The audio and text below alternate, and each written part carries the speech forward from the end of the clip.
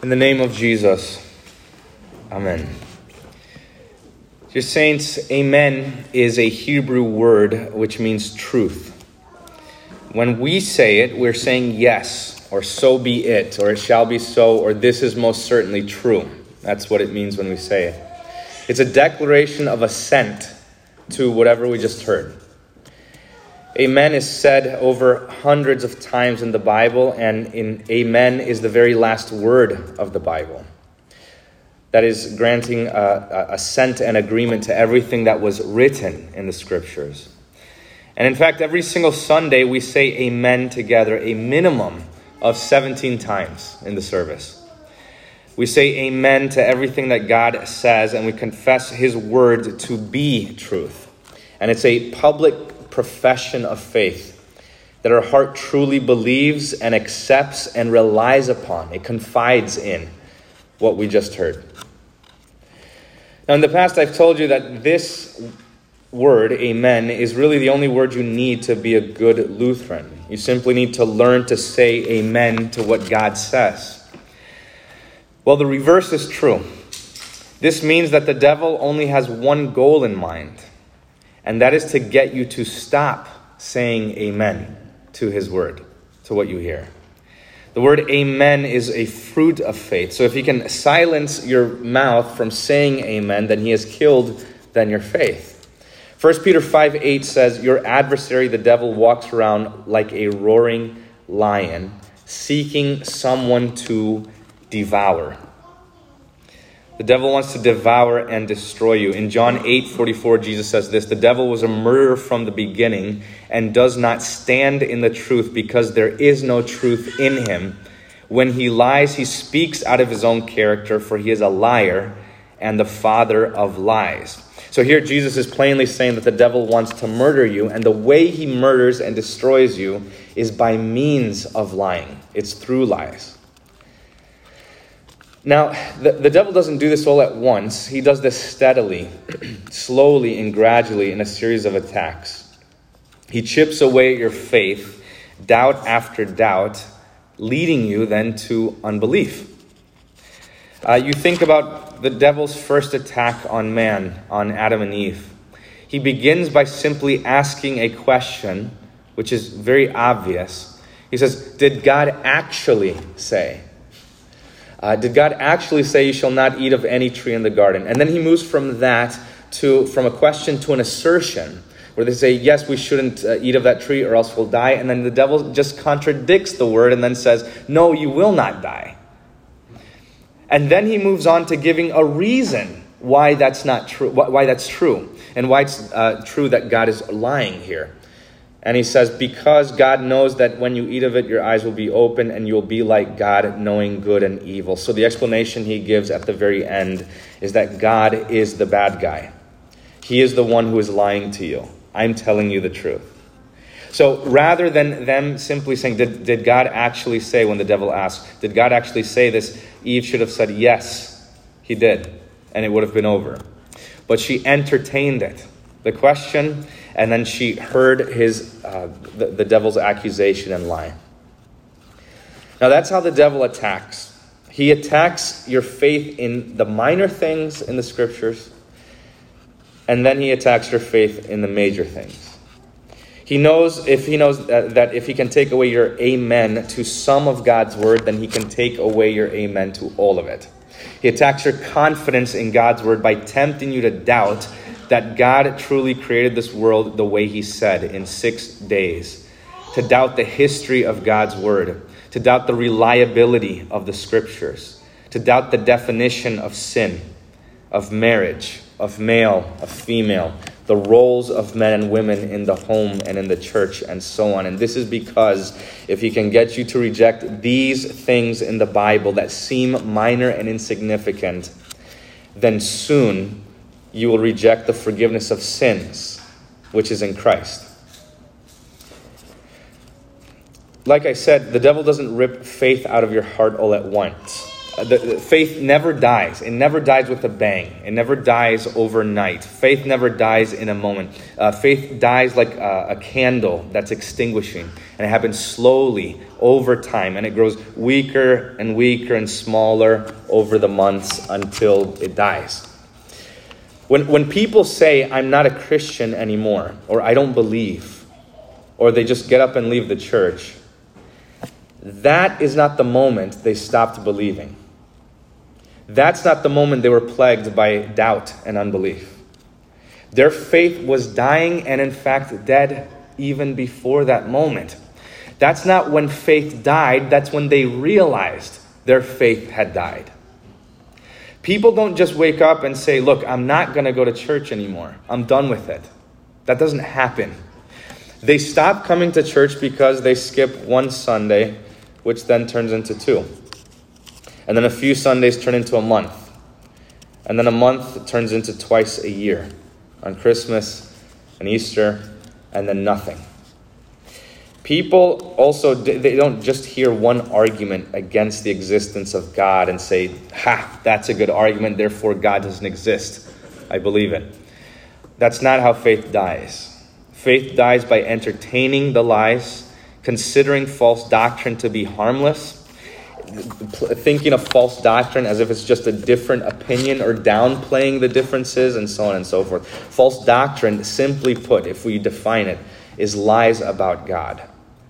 The devil is the father of lies, but he delivers these lies to you by means of his messengers, and the people who say these things are called false prophets. Jesus calls them wolves in sheep's clothing. And he says, beware of false prophets who come to you in sheep's clothing, but inwardly are ravenous wolves. All right, these are the words of Jesus. And what he's saying here is this. That this means that there are pastors and preachers and theologians out there right now, in the world right now, who appear to be Christians, who look and dress the part, who are kind and loving and charismatic, but inwardly they are wolves. They view you not as a child of God who needs repentance and the forgiveness of sins. They view you as food. They view you as a means to an end, a way to get money or fame or status and power. They don't care about you. They don't care about God. They care about their stomach, their appetite. Jesus is saying there are pastors, there are people who appear and look holy and sound holy, and yet inwardly they are wolves. Now the problem is that you can't just look at a person and tell if they're a wolf in sheep's clothing. Your eyes can't distinguish between good and bad pastors. So if you look at numerical success in the church, or finances, or kindness, or church growth, or charisma, and so on, these sort of things are not indicators of a true or a false prophet. 2 Corinthians 11 says, even Satan disguises himself as an angel of light. So it's no surprise if his servants also disguise themselves as servants of righteousness. Which means there are charismatic and charming pastors who are faithful to God's word. And there are charismatic and charming pastors who are wolves in sheep's clothing, who will devour you. Which means charisma and charm count for nothing. There are some amazing, faithful pastors who are grumpy and mean. And there are false prophets who are happy and kind. And vice versa. So grumpiness and happiness and kindness count for nothing. Good pastors can look good, and good pastors can look bad. And so can false prophets. They can appear good and they can appear to be bad. So looks count for nothing again. This is why you can't rely upon what you see or how a pastor or someone makes you feel. This is why it's so incredibly stupid to go to a church because of the pastor's personality or his youthfulness, his age, his charisma, or his energy. This is foolish. It's a bad idea. That's a bad reason to go to a church. You should never choose a church based on the person of the pastor or what he's like. In fact, I would always recommend to you to take a grumpy, faithful pastor over a happy heretic every single time. How can you then tell if the pastor, even in front of you, right now, is a true or false prophet? You can't do it with your eyes or your feelings. You can only do it with your ears. You have to listen to what he says, what comes out of his mouth. That is the only way you can tell. Jesus says you will recognize them by their fruits. Usually when Jesus says fruits, he's talking about works or success or the outcome of something. But in this instance, in this text, the fruits here describes and refers to teaching. What is the fruit of a teacher? His teaching. What is the fruit of a pastor? His preaching. And then Jesus goes on to say, are grapes gathered from thorn bushes or figs from thistles? Every healthy tree bears good fruit, and bad trees bear bad fruit, and so on. You'll recognize them by their fruits. Later he says that false prophets preach in the name of the Lord, but they're not from the Lord. He then says that they won't enter the kingdom of heaven. So if that's where they're headed, then don't follow them. Romans 16:17 says, beware of those who cause divisions, create obstacles contrary to the doctrine that you have been taught. Avoid them. For such persons do not serve our Lord Christ, but their own appetites. And by smooth talk and flattery, they deceive the hearts of the naive. I want to just make a footnote here. I want to say one more thing about this. The reason that false prophets deceive so many people isn't because they lie all the time. You're not going to find a false prophet who is only spewing out lies continually and only. The reason false prophets are so deceptive and tricky isn't because they lie all of the time, but it's because they lie some of the time. And you have to know when they are lying and when they're telling the truth. They mix truth and error together. That is much more toxic and dangerous than a flat-out lie. They preach half-truths, which are wildly more dangerous than a whole lie. They mix truth and error. They tolerate error. And people who don't know the truth are then duped into it. They listen to anybody who speaks in the name of God without discerning what they're saying. Now, every year when I preach this text, people will ask me, yes, I have to listen. I get it, Pastor. But what am I listening for? How can I know what is true and what is not true? How can I tell when he's telling the truth and when he's lying? At what point can I discern that? Well, Jesus himself says, if you remain in my word, you'll know the truth. Again, Jesus prays to the Father and says, Father, sanctify them in the truth. Your word is truth. So what do you need? You need the word. You need the truth. And the only way to tell the difference is by hearing what the pastor says and judging what he says against the scriptures. This means to know who is and isn't a false prophet. It requires you to know what the Bible says. And there's no shortcut, in fact. You simply have to open the Bible and read it. You have to pay attention to the Word of God while you have it. And the excuse that you don't have enough time is not true. People look at the Bible and they see this big book with thousands of pages and they become intimidated and say, I don't have time to read all of that. I can't read that. There's no way I can do this. That is bogus. That's not true. Americans spend an average of 2 hours and 3 minutes on social media every day. Americans spend an average of 4 hours watching videos or TV every day. That's 6 hours looking at a screen on average. And yet, if you only spent 12 minutes a day reading the Bible, you would read through the entire Bible in 1 year. If you spent 25 minutes a day, you'd finish it in 6 months. At that pace, you could read the Bible twice a year in less than 30 minutes a day. Nowadays, you don't even have to read it. You can just download it on your phone and listen to 30 minutes a day while you're cleaning or doing work or whatever. And yet, most people won't even do that. It's become easier to hear the Word of God, and yet we listen to it less. It's not true that you don't have time. It's also not true that the Bible is too hard to understand. The words in the Bible are clear.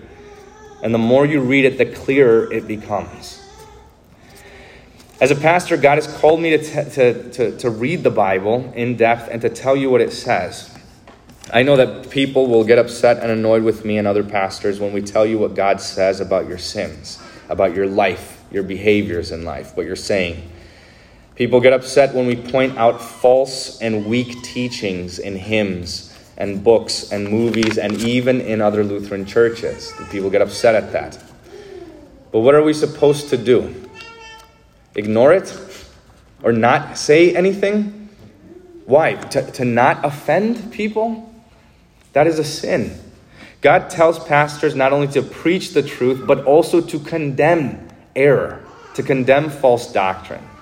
Titus 1 says that a pastor must hold firm to the trustworthy word as taught so that he may be able to give instruction in sound doctrine and also to rebuke those who contradict it. Pastors, it is the duty, the job of the pastor to condemn false teaching, to point it out and say, mark and avoid what this person is saying. That's not what the scriptures say. When somebody says this, to say, avoid this person. Don't listen to them. That is false doctrine. I know that doing this hurts people's feelings. I know that condemning feminism and communism and homosexuality and cohabitation and divorce and open communion and women pastors and lectors, pet blessings, contemporary worship, and the like from the pulpit will offend people and make them mad. I know this. I'm well aware of it. But I'm way more concerned about offending God than I am offending people. James 3:1 says, "Not many of you should become pastors, my brothers, because you know that we who preach will be judged with greater strictness." God will judge all pastors for everything they preach in the name of God. By the way, good intentions or meaning well does not factor into God's judgment here. God doesn't judge a pastor by what he intends or what he means, but by what he says. It doesn't matter if a pastor means well and he wants to do good. It matters what is he saying. The mark of a good pastor is one who is faithful to the word, one who is saying what the word says. Now, I know this has been a heavy sermon, and it's supposed to be because it's a warning. I found that this Sunday is always the line in the sand for people who are considering joining the church. I've seen people who are interested in becoming members who agree with everything that has been said from January until now. But then when we get to the 8th Sunday of Trinity, they say, that's too far.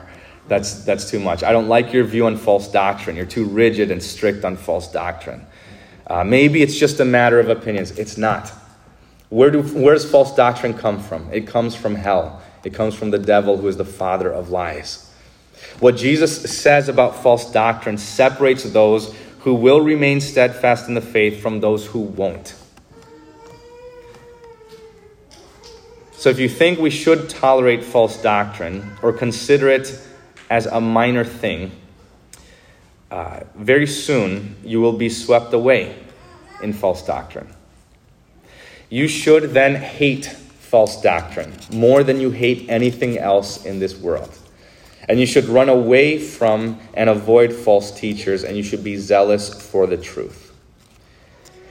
Now, I want to close this sermon by making a point I've made in years past, that even though this is a heavy text and a very heavy warning, I don't want it to drive you to fear. I want it to awaken you and strengthen you. I want you to read your Bible more, to be aware of false prophets, and know this warning.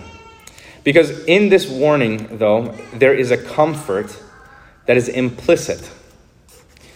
And the comfort is this: the fact that Jesus cares so much about what you hear and believe is because that when it comes to your salvation, It matters not how you have lived, but only what you believe.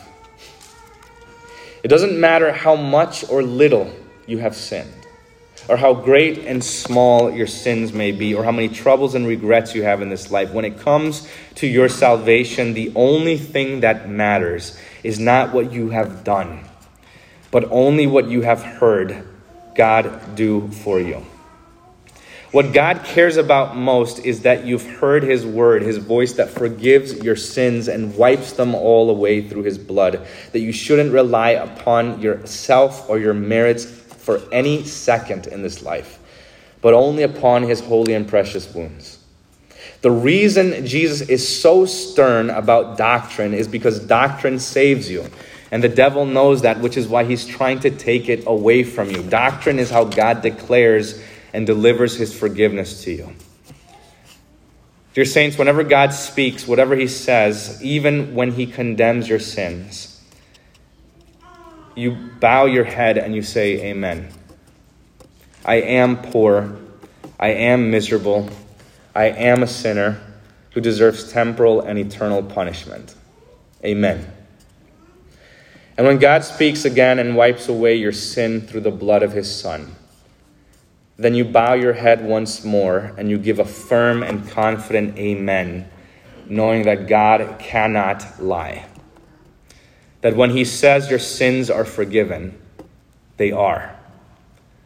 No matter how you feel, no matter what your heart tells you, your heart is lying to you. God's word is true. It is truer than your heart.